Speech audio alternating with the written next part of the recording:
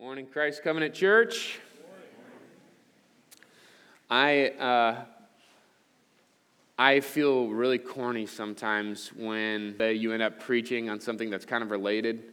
So I kind of try to dodge that. Like one time I ended up, that passage in 1 Corinthians 9 where Paul talks about like fighting to win the prize. Like one time I was teaching through 1 Corinthians, and that day lined up with Super Bowl Sunday. So at youth that week, I had to talk about running to win the prize and fighting to win. And I was like, oh man, why do I have to do this? Lord, why do you make me acknowledge the Super Bowl Sunday like this in my sermon? I don't like doing this. I feel corny. Well, we're in the end of Hebrews 11, which talks about fighting and suffering and conquest and sacrifice, and it's Memorial Day. The Lord, again, has provided me with an analogy based on the holiday that we recognize and celebrate as Americans. I think it's great. I don't want to be confused. I think it's great to, like Mark said, to recognize this holiday and the gift that we have as Americans. But that's not what we're primarily remembering this morning. We're remembering a greater sacrifice and a greater victory. So, but when I think about valor and sacrifice and men who have faced those circumstances of battle and loss, those scenarios are so far from me. I'm very detached from what it's like to be in a scenario like that. So my greatest picture, my closest picture of what that actually looks like is things I've seen in movies. I haven't experienced anything like that. But there are certain movies. Right now I'm kind of going through a list of like all-time guy movies. I'm not going to give you my list because I can't condone everything on all of those movies. But these all-time guy movies where there's a man who is so compelled for some sort of heroic reason to fight. It's not just that he's the most, the baddest man in town or something like that, or it's not about all the action scenes or anything like that. It's just it stirs something when you watch these kind of movies, like that you feel like, wow, man, he's so moved by what he believes in. He's willing to fight and to sacrifice and to die, and there's something so inspiring about watching those things. It brings out something in you, like, yeah, I want to fight too. Yeah, I want to fight for what that guy's fighting for. It stirs something in you. Those are my favorite type of guy movies or whatever. But it's interesting. I had an experience in real life to be in Normandy on the 75th anniversary of D-Day. And so I'd never been to France before. Things I'd heard about French people were not super becoming. I was pretty sure I was not going to be fond of the pretentious French who hated Americans or whatever. But we go to Normandy. It's on the 75th anniversary of D-Day. There's American flags everywhere, plastered everywhere. And there's, we walk on the beaches and people are remembering these sacrifices. There's old veterans who are just barely still hanging on from World War II who were there. And it's like the people there are just like thanking them. They're like so inspired and thankful. It's like, wow, man, what a powerful day of remembering sacrifice. There were men that were willing to come across the ocean and fight and die for what they knew was right. There's something about remembering or seeing those examples, looking those examples that really inspire us to want to follow in those footsteps, that see something so meaningful and honorable that you would want to go forward. So today, on Memorial Day weekend, let's remember a greater sacrifice. Let's look at these examples of faith. As we look here, what is the author of Hebrews trying to do? Is he paints this example in the Hall of Faith, but to inspire this audience who's been suffering to be able to go and to fight. And how does he do it? He gives them examples of people who have both fought and won and fought and died. And that's where we are today. So if he, the original author of Hebrews, was inspired by the Holy Spirit to stir that original audience up to go fight in faith as they read these examples, I pray that as we look at these different examples and we remember men and women who have suffered or seen victory in their fight of faith, that we too would be inspired to blaze forward in faith and to fight. So turn with me to Hebrews 11, 32 through 40.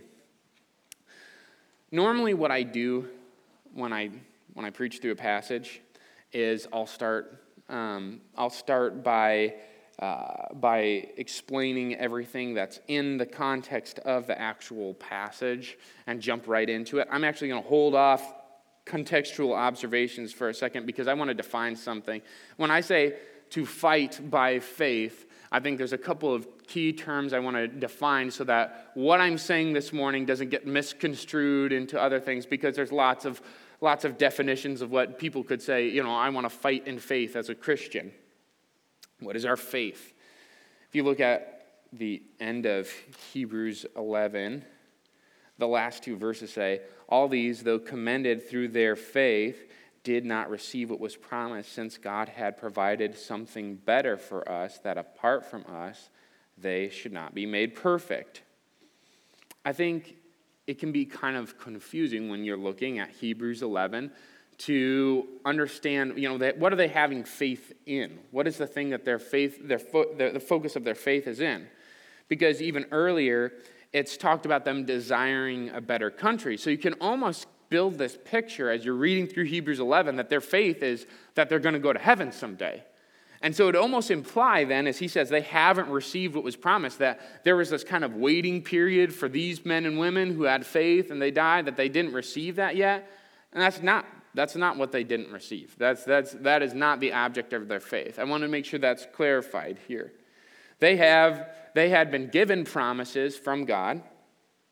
There's tons of promises throughout the Old Testament. They had already received those. They had already received the Word of God, and a lot of them are already in heaven with the Lord, experiencing eternal life. But what they had not received was the fulfillment of all of God's promises in Christ, right? God had promised all of these things, all of these blessings towards the Israelites, but he had not yet shown a guarantee. He has not yet made good. There was nothing that was saying, this is how I know all of these promises were fulfilled. So far, God had said it, and he said there was going to be one that would come that would fulfill all of these promises. And so we are perfected along with them by looking at what the guarantee of all God's promises in Christ. That's why right after this in Hebrews 12, it says we are looking to Jesus, the founder and perfecter of our faith. He is what has made our faith perfect. He is where all the promises of God are fulfilled in. So when we're talking about the faith that we have, it's not just faith that we will go to heaven someday.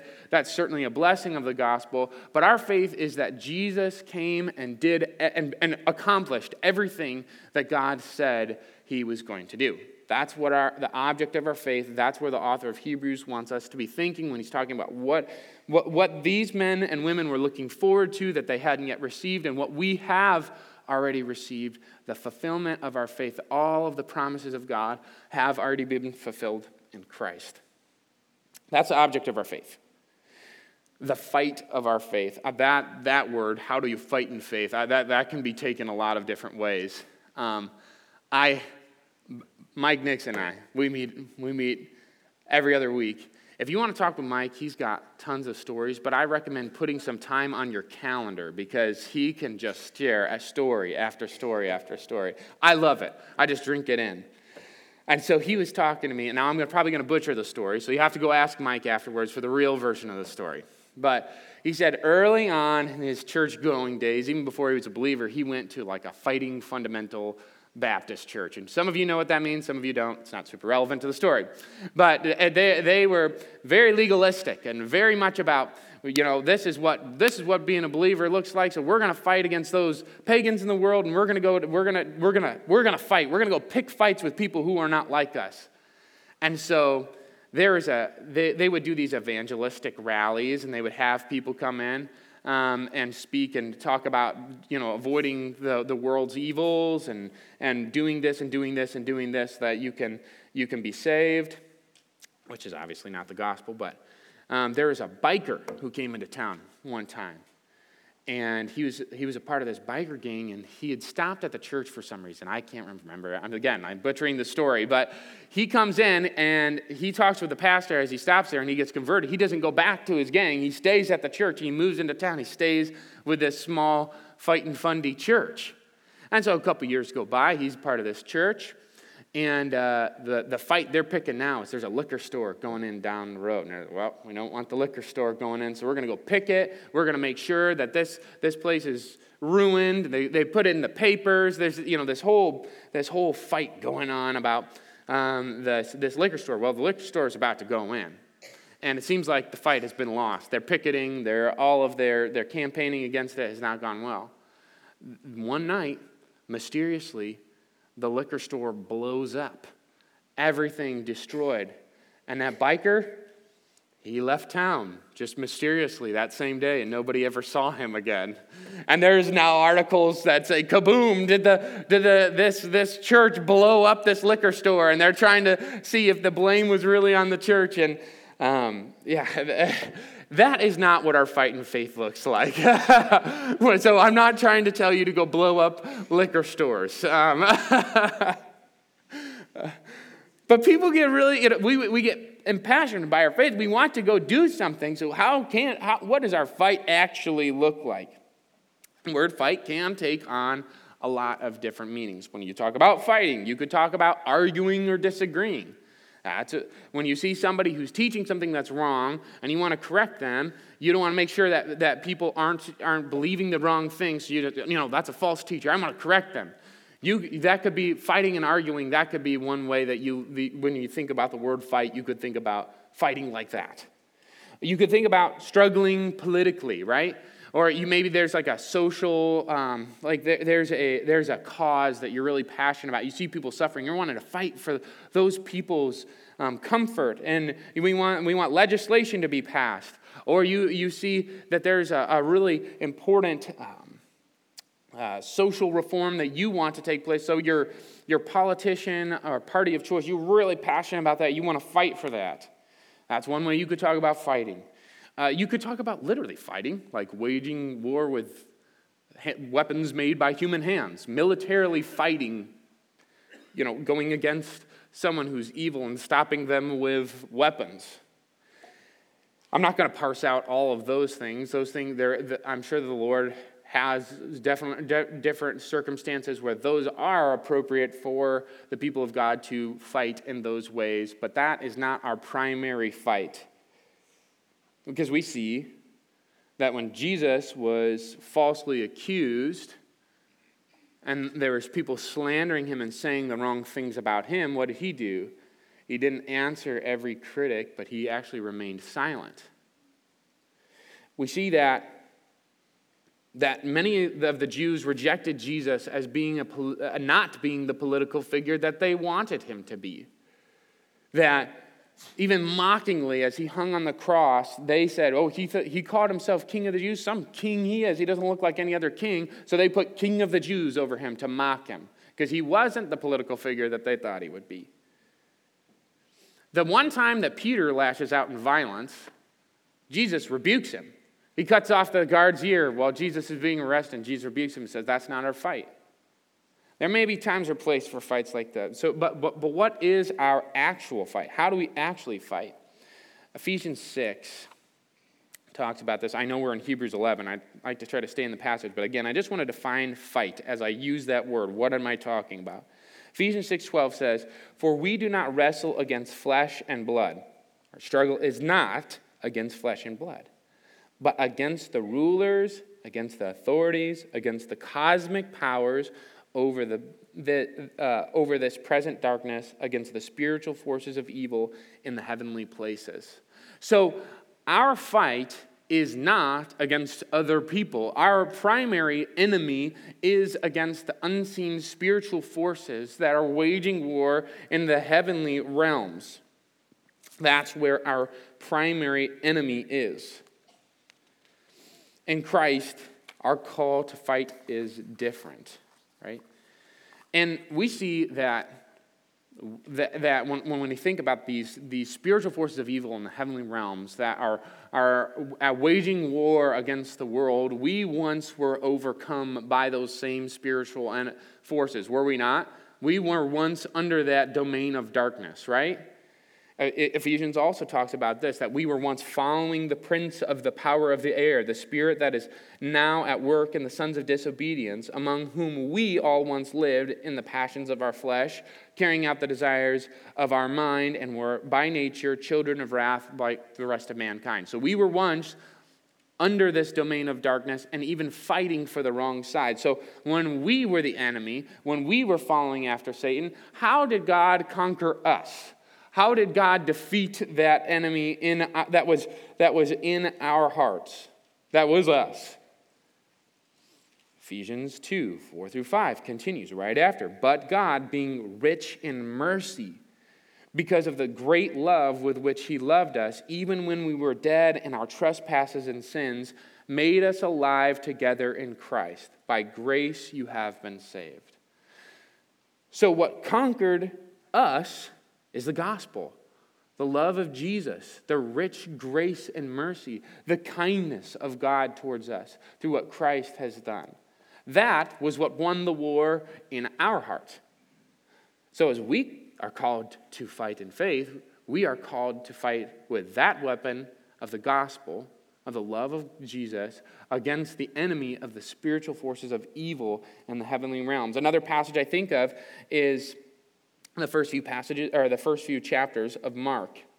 Jesus in Mark 1 it talks about Jesus. It says this: after John was arrested, Jesus came into Galilee proclaiming the gospel of God and saying, "The kingdom of God is at hand. Repent and believe in the gospel." So he's ushering in the kingdom of God. He's saying right here in me as a person, the kingdom of God is right here. And as he came in, this theme of God, him starting to usher in the kingdom of God, is all throughout the book of Mark.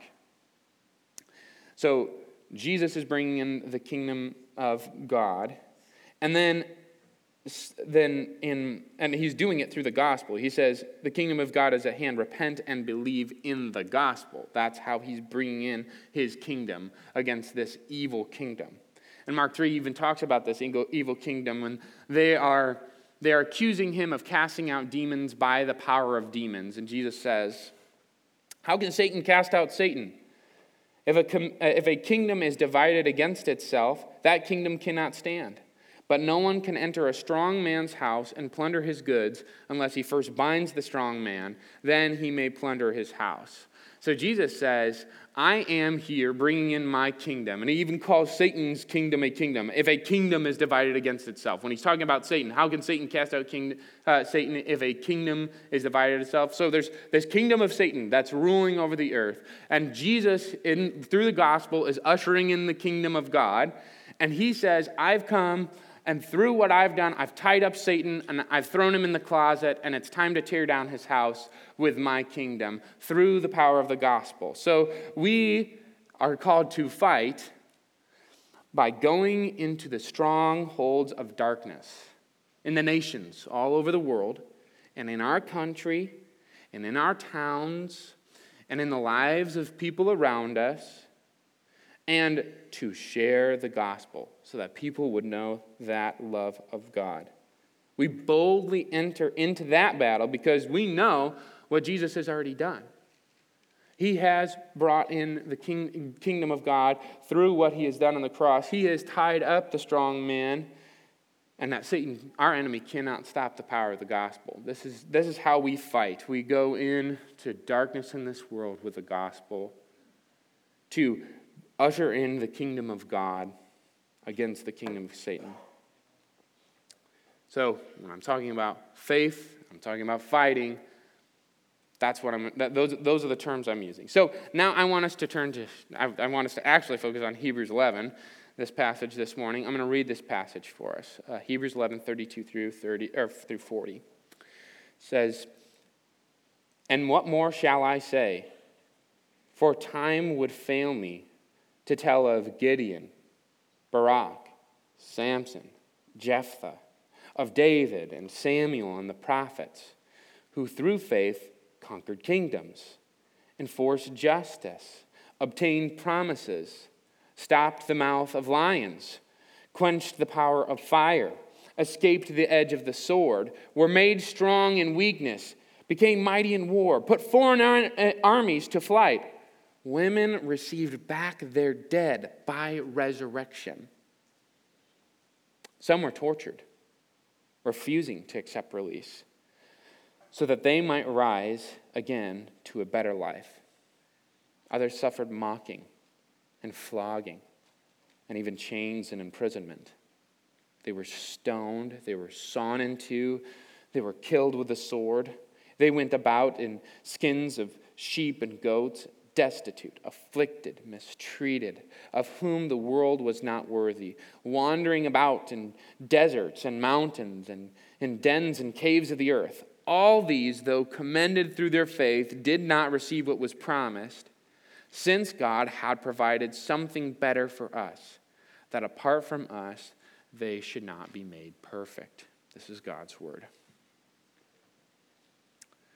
So I appreciate what the author of Hebrews acknowledges here at the beginning of this passage, where he says, time would fail me if I went into every example. And as I've studied this passage, I found that to be largely true, that if I went into all 21 of these examples of faith, time would fail me, and we would be here probably until 3 o'clock. So I am not going to dive in to every single example here, but I would encourage you, if these are very stirring examples, and you can find examples of where all of these people of faith accomplished all of these things throughout Scripture, and if you want an outline to study those things, here's Hebrews 11. Go ahead and go back and study how these men of faith followed and walked in faith. It's stirring. I'm going to be glazing over them in a way.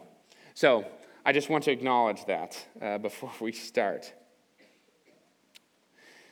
So what we've already talked about, right? Our faith is in Christ, and He is the fulfillment of all God's promises. And we fight spiritual forces in the heavenly realms, and we're dismantling Satan's kingdom and ushering in the kingdom of God through the gospel, right?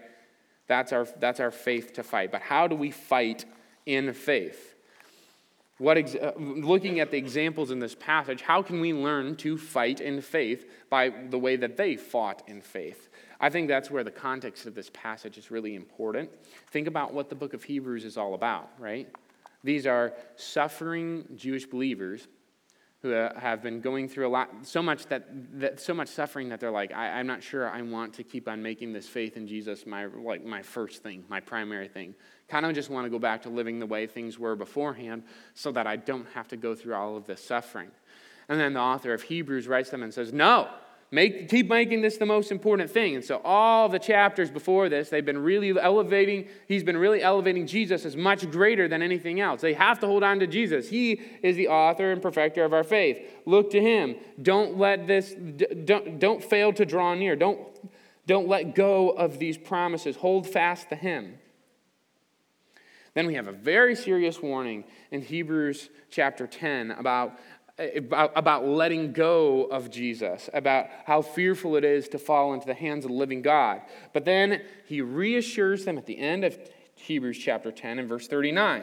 He says, but we are not of those who shrink back and are destroyed, but those who have faith and preserve their souls. So he's saying, you're not those who shrink back, but you're those who have faith. So to fight in faith, I think really what he's getting at here as he's going through Hebrews 11, he's building this example of what faith looks like. And it's no coincidence that he ends with all these examples of conflict so that he's thinking about what's actually going on in their lives. They are really experiencing conflict, pushback, and struggle. That people telling them to stop walking in faith.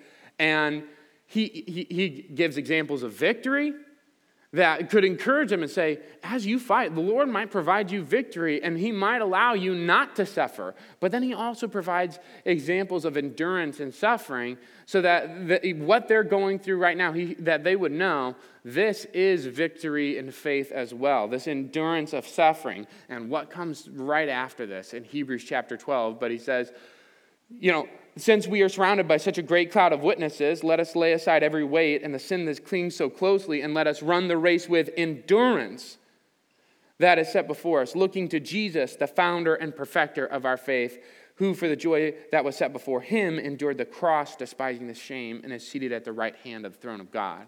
He's really building their faith to endure the suffering as they're battling, as they're fighting in faith. He's wanting to give them examples of people who suffered and endured victoriously because they believed that the promises of God were going to be fulfilled in Christ. And now that they have seen Christ, he wants them to hold fast to that promise and to fight in faith. So there's differences. I want to distinguish this. That it says by faith they did this, by faith they did that, right? I'd say in all of the different 21 different by faith examples, by faith conquered kingdoms, or by faith they were tortured and refused to accept release. What comes after by faith is not necessarily, that was not so much describing their actions of faith, but how God met them in their faith, right? That they became mighty in war and strong out of weakness. That was because their faith, because of their faith, now they're just super strong. It's because they had faith in God, who is super strong, and in spite of their weakness, God made them strong. That's why the author of Hebrews goes and says, all these though commended through their faith. He's showing how God met each and every one of them in their faith. So it's not that faith faith is what causes you to conquer, or faith is what causes you to endure. Faith is really... The action of faith is to not shrink back, like it says in Hebrews 10:39, but to blaze forward. Not to shrink back, but to blaze forward. Every one of these 21 examples, God chose weak men and women, and then instead of having them, because they believed that God was true, they didn't shrink back and run away. They blazed forward towards the conflict, knowing that God is going to be victorious. And then God met them in all of these different ways. Why did they blaze forward? What kind of confidence did they have to blaze forward? If you look at what God's people faced, there are things that you shouldn't blaze forward to. Right, when it talks about all of this conquest in verses 32 through the 35a, it talks about conquering kingdoms, or it talks about being made mighty in war, putting foreign armies to flight, and so many examples you see in the Old Testament of these things that he's generally talking about. And it happens over and over again where God's people are overwhelmed completely by numbers. They're surrounded. They are on the brink of utter destruction, and their enemies are all around them. And how on earth are they going to win this? They are surrounded by overwhelming enemies. Why would they blaze forward towards these overwhelming enemies? Or even think about here, it gives examples of the mouths of lions being stopped, right? These devouring beasts. If you're talking about any scary animal out there, lions is like top 3. That's a pretty scary beast to face. But why would they face the lions? A fiery furnace. That brings you back to Shadrach, Meshach, and Abednego, right? And the men that were throwing them into the furnace were consumed before they even got into the furnace. How did they have faith to walk into that furnace? They knew they were going to be incinerated. Why would they go towards that? There's a world full of opposition, as we see especially in the later halves, the 35a through 38, of all these people who suffered, right? Anywhere the gospel is, there's no shortage of torture and mistreatment, of oppression from governments, of the rulers of the world conspiring against the Lord and against his anointed, trying to throw his bonds off of them. That follows God's people everywhere and has always and will always. Why would they blaze forward towards these overwhelming odds? Why would they be willing to lose all of these possessions in their life, to walk around destitute in goats and sheepskins, and to be rejected by the world, and to not have a home anywhere, to live in deserts and caves? Why would they do that? Why would they blaze forward towards all of these things? Why would they blaze forward in spite of their own weaknesses? How could they blaze forward? Think about these men who are listed here first: Barak, Samson, Jephthah, David, Samuel, the prophets. I could go through that list and talk about all of the weaknesses of each of these men. A lot of them, I'm sure if you're familiar with those stories, you look at those guys and like, they're in the Hall of Faith? What on earth are they doing in there? John Owen makes a point. He says, thank the Lord that our faith is not dependent on our merit, right? Thank God for that we don't have to earn our faith through being how good we are. And these men are examples of immoral people who are weak, but still are on the hall of faith. They're weak morally. But I would also note this, that none of them are on the hall of faith because of their moral failures. We're not talking about David and how he faithfully killed, Bathsheba's husband and married her illegitimately. But it's not that. We're not talking about that. We're talking about how they obeyed in faith. And when you're acting in faith, you are going to be obeying. While there are immoral men on this list, none of them are recognized for their faith and how they acted immorally. Faith will compel us to obey and to blaze forward to do what God has told us to do. So we blaze forward, and they blazed forward in spite of their own moral weaknesses. And it just has a general phrase right there in 34 where it says, they were made strong out of weakness. And I think that the author of Hebrews leaves this really vague term of weakness here to include lots of different forms of weaknesses. Can you imagine all the different things all the different excuses? You can imagine them in your own life, right? All the things that would make you not want to blaze forward and not want to obey when you feel called to do what the Lord has told you to do, right? That maybe they felt physically incapable. Maybe they felt intellectually incapable of fighting that fight. Maybe they felt like their life circumstances weren't ideal to go into that fight. Maybe they felt emotionally destroyed and wrecked, that they didn't have the emotional capacity to enter into this fight that the Lord has called them to. Maybe it was because they felt like there was no hope of being at the mercy of these cruel and corrupt governments that were oppressing them. There's all sorts of excuses that they could have made of their own weaknesses because they're like you and I, full of weaknesses, right? So why on earth would such weak people, so overwhelmed by such great odds, actually blaze forward? Why would they? They blazed forward because they believed what God had promised was true. And that even though they didn't know how, they knew that someday He would fulfill His promises. And we have the fulfillment of all the promises of God in Jesus. When He died on the cross, that victory was won.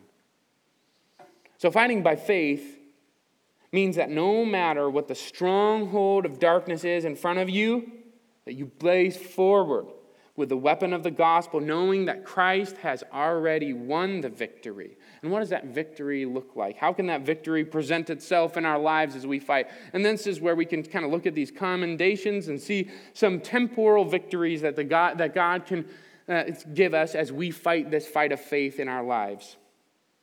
What are some ways what are some results of fighting this faith? What are some ways God meets His people in victory? Because He has already won the victory. We will be victorious. So the kingdom of darkness is torn down. That's one way God can meet us in this fight. The author notes, right, they conquered kingdoms that became mighty in battle. They put out foreign armies to flight. And Jesus said Himself that He has already bound Satan and that we are called to enter in the kingdom of God with the weapon of the gospel by the power of the Spirit. And we can see people living in Satan's prison redeemed, right? These people are not our enemy. The way they act in their sin that's a result of them being captured by our true enemy, the spiritual forces in the heavenly realm. So we can see those people freed from their prison, their miserable prison of sin, just like we have been. That's one way, as we blaze forward in our fight, that we can see God freeing people from their prison of sin. We can go into battle feeling really weak and incapable sometimes. Have you ever felt that way, where God has called you to do something, you're like, Lord, I do not know how you're going to accomplish this. I am not ready for this. This is not the time for this, but I guess I'll obey. And then you see the Lord equip you with the words to say, the bravery to face that circumstance. You see him defeat the spiritual foe in front of you. God can meet you in those times of your own weakness and provide you with strength that is beyond you to accomplish his goals.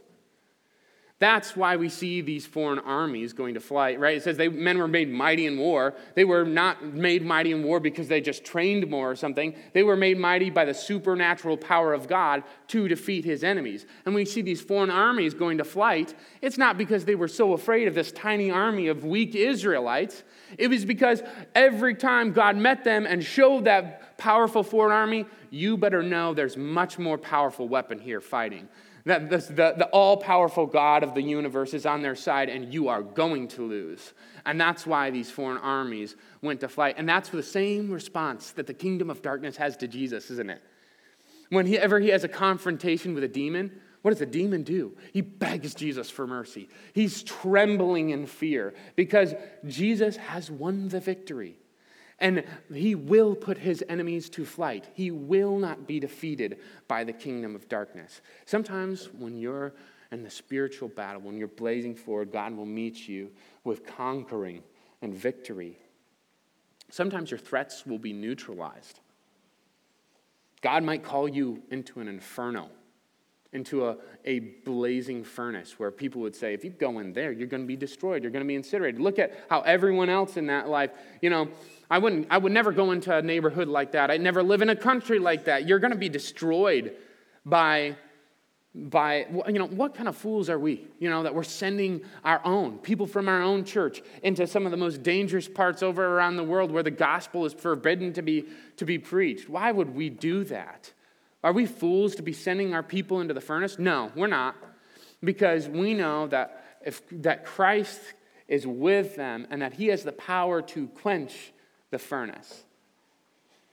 That he has the power to shut the mouth of lions. We don't need to be afraid of any of our opponents. That if he can shut the mouth of the most ferocious beast on planet Earth, maybe your adversary or the person that the Lord is calling you to go preach the gospel to, maybe you're afraid of what they would say or how they would respond or how you wouldn't be able to answer them. He shut the mouth of lions before. Often you see as Jesus talks to his adversaries, they are left without a response. They're left baffled and confused. He could eliminate the threat of your adversary. God holds all the authority. When Jesus faces his own crucifixion, he says to Pilate, you have no authority to crucify me that's not given to you by my Father. So when it says that people died by the edge of the sword from these cruel governments, even if the government says you're not allowed to preach the gospel, if God has given you authority to go preach the gospel, he has the power to withhold anything the government can do to you because he is the one who's truly reigning over all of the nations of the earth. No one can stop his rule. These are some of the ways that God could meet you as you blaze forward in the battle of faith. But remember, you might feel a little bit like the Hebrews here as you read this, like, man, maybe I'm not seeing this kind of victory in my own life, or of people who are suffering in these in great ways, and you say, it's just because I'm suffering like this. Is the Lord not meeting me? Am I not walking in faith because I am suffering? That's why the author of Hebrews also ends in this other form of victory, of endurance and perseverance, in spite the greatest hells that Satan can throw at you, right? Sometimes our victory looks like endurance. I think there's a varying degree of endurance that he even talks about here, right? Like the loss of wealth. wearing shabby clothes, not having material wealth because you've lost that for the sake of following Christ, not feeling at home anywhere, not having roots anywhere, but feeling like you're just wandering about, not able to settle down here on this earth because you're wanting to follow Christ. That could be and enduring that suffering, God giving you the strength to endure that suffering, is a victory because you know in faith there's something greater than your material gain. Our inheritance is in heaven. Sometimes it means trusting God that there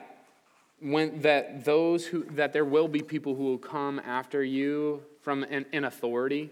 I'm especially thinking about those overseas who their governments are really coming after them because of their faith.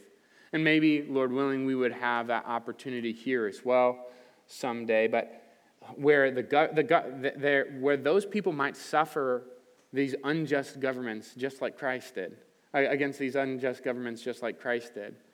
And that just as Christ endured this unjust punishment from the government, God would allow these men and women the endurance because of their faith to endure suffering from the governments, that they would be killed by the edge of the sword and not escape it.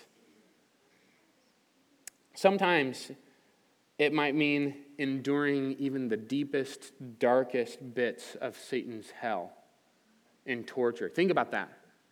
That phrase there in 35 where he says, some were tortured refusing to accept release so that they might rise again to a better life. The ultimate goal, because torture follows the gospel all over. It always has. It follows God's people in the world. And some of the most creative ways of harming and putting people through suffering has been invented by the evil one so that saints throughout history could suffer those consequences.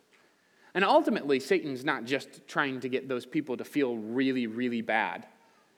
What he wants them to do is to accept release by denying their faith, by not holding fast, by not enduring. That's what Satan wants. He's trying to give them the greatest punishment that he can muster in this torture of the human body, so that they would know that they should not disobey him. They should follow him. That's the greatest of Satan's hell, though. That moment of torture. And each one of those individuals who were given faith to endure torture and to not accept release and to not turn away from their faith, each of them had this hope of a better life, of greater promises. They were willing to deny Satan and to follow God because they knew a day with God is better than an infinite number of days with Satan and having rejected God. So sometimes our victory can mean persevering suffering, enduring beyond what we would be capable of on our own. Those men and women weren't just the most dedicated people that you would ever met. They were weak, just like the rest of the people on this list, those that suffered. You might think, if I was faced with that kind of suffering, I'd never be able to do that. And you're looking at your own abilities. You say, man, there's no way I could do that. And that's right. On your own abilities, you can't. But God met each and every one of the suffering examples and gave them endurance in their faith. Because they believed God's promises, God provided endurance to suffer. And we can have confidence that whether in victory or endurance, that the Lord will meet us in the battle because he wins. He has already won in Christ. And this is our greatest victory that we will share no matter what happens in your circumstances in life. This is the greatest victory that has been won in Christ. Christ has conquered the kingdom of darkness, and his reign will last forever. Christ has absorbed the judgment that we deserve so that we stand blameless before him. Christ has silenced and bound Satan and will destroy him eternally forever in judgment. Christ has risen from the dead, So like those women who received back the resurrection from their dead, we see Christ in, just like that passage in 1 Corinthians 15 that we read earlier, because we know that Christ has been risen from the dead. We know that we too will be raised from the dead. And there's nothing that can stop that. He has already defeated death. It's done. It will be overcome. When he raised from the grave, we know that we have a hope of eternal life, that we will never die. Our victory is already won in Christ. He has already accomplished it all through his sacrifice on the cross. That is our victory, right? Man. And we remember this too. It's important for us to remember this warning here as well. And I want this to be my first real a point of application to you all. The greatest suffering in this life and the greatest hell that Satan can muster is no comparison to the terror of falling into the hands of a living God. So if you are hearing this today and you're like, man, being a Christian sounds miserable, being overcome, being at battle all of the time, let me also leave you with a word of warning today too, that you might try to hold on to comfort, and you might try to hold on to your own sense of your own life and shrink back to try to maintain a better life here in this world so that you won't have to suffer all that the enemy might be throwing at you. But you will have to answer to the Lord someday. We have already received the victory in Christ. Would you, by faith, believe in Christ and be free from the judgment that is to come and preserve your souls? I also want us to remember, too, I think it's really important for us to remember this, that God has ordained both victory. They're both victory, right? Those who endured and those who conquered. I'll put it this way. He's ordained both conquest and suffering. So I think there can sometimes be this, and at least in my own experience, this illegitimization of like, oh man, I haven't had like a real Christian experience because I'm not in a country where I'm being persecuted for my faith. And know that God has allowed us a different level and different circumstances of victory than maybe other brothers overseas. And that's for his purposes. He wants us in this time of this specific victory here in the United States to blaze forward in faith. God has given us this circumstance not so that we can enjoy more comforts in life and not so that we can shrink back. He hasn't given us this comfort for that reason. He's given us this unique opportunity so we can, just like the rest of the world, blaze forward in faith and fight the fight of spreading the gospel into the darkest areas of the world. So let's blaze forward. Let's recognize the grace of God of living in this nation and blaze forward. But we also have to remember this too. I don't want this to sound like Christian nationalism here, that the USA is God's country, right? Who reigns over China? Who reigns over China? That's Jesus Christ, right? And there's more Christians in China than just about anywhere else in the world. It's that they can't be stopped. Just because they're suffering does not mean that God is not ruling, right? He rules over all of the world, every nation. We are not God's only nation. God wants all the nations because he wants every tribe and tongue and people to be worshiping him. He rules over the world. So he's ordained both. And both are a reflection of Christ's rule. And while we're here now, how can we blaze forward in faith? How can you and I blaze forward in faith? Even on our free country, we can think of plenty of places that we can push forward with the gospel. We can go further into the kingdoms of darkness. We know where those strongholds lie, those people, those towns, those places. We can blaze forward towards that with the gospel, can't we? Right? There's not lack of opportunity here to fight with the gospel. You can stop using your own limitations and your own excuses for what God has called you to do in faith. Everybody here is weak. Raise your hand if you feel weak, right? Raise your hand if you might feel morally incapable, right? Or if you feel like your own life circumstances are too complicated sometimes to move forward in faith. Raise your, you don't have to keep raising your hand. I just have to say, but we can all relate with that. Every one of us could be weak, right? We could all be intellectually failing. We could all have our own physical ailments. Stop using your own limitations and limiting what God is capable to do. God has called you to do it. He's going to meet you there, so blaze forward. Don't look at the fiery furnaces. Don't be afraid of the enemy across the battlefield. Don't look at the overwhelming odds that you might face. Don't fear the mouth of the lion. Go forward where God has called you to be obedient with his weapon, trusting he's going to meet you there. Have faith that Jesus has already won that victory.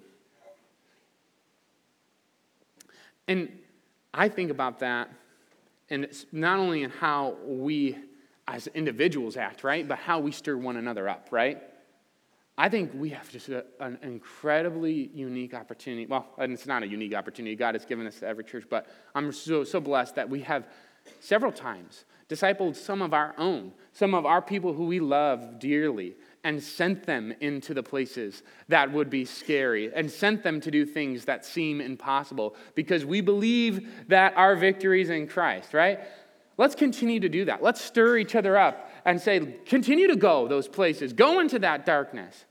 Let's think about our children. I think one of the biggest obstacles to missions is parents who say, oh man, I would never want you to go overseas. That would be too hard on me.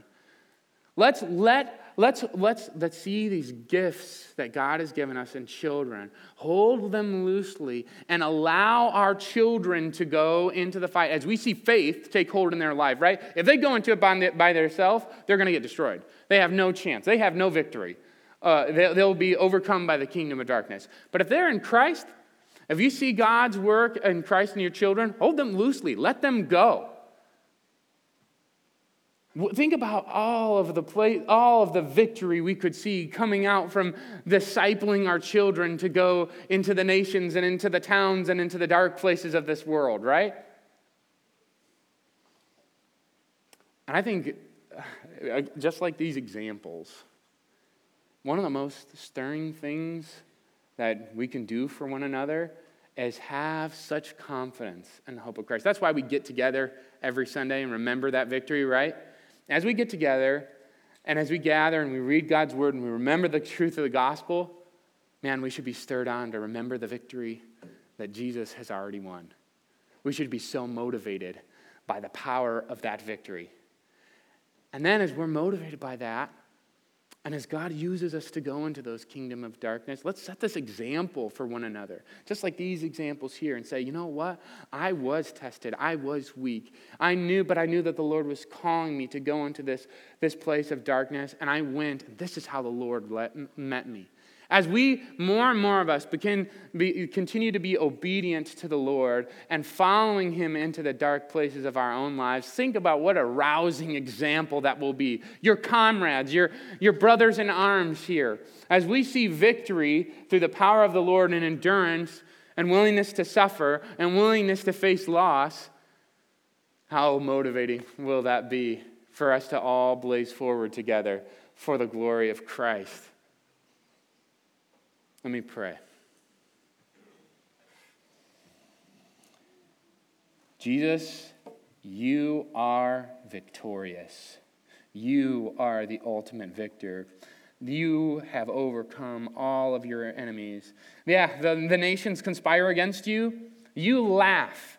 You hold them in derision. So we kiss the Son, lest he be angry with us. Lord, we worship you this morning for the victory that you've won. And I pray that as we look at Christ, our hearts would be stirred, that we would be motivated to go into those dark places of the world. Lord, thank you for this time together with my brothers and sisters. Would you allow us to stir one another up all the more as we see that day drawing near? I pray these things in your name. Amen.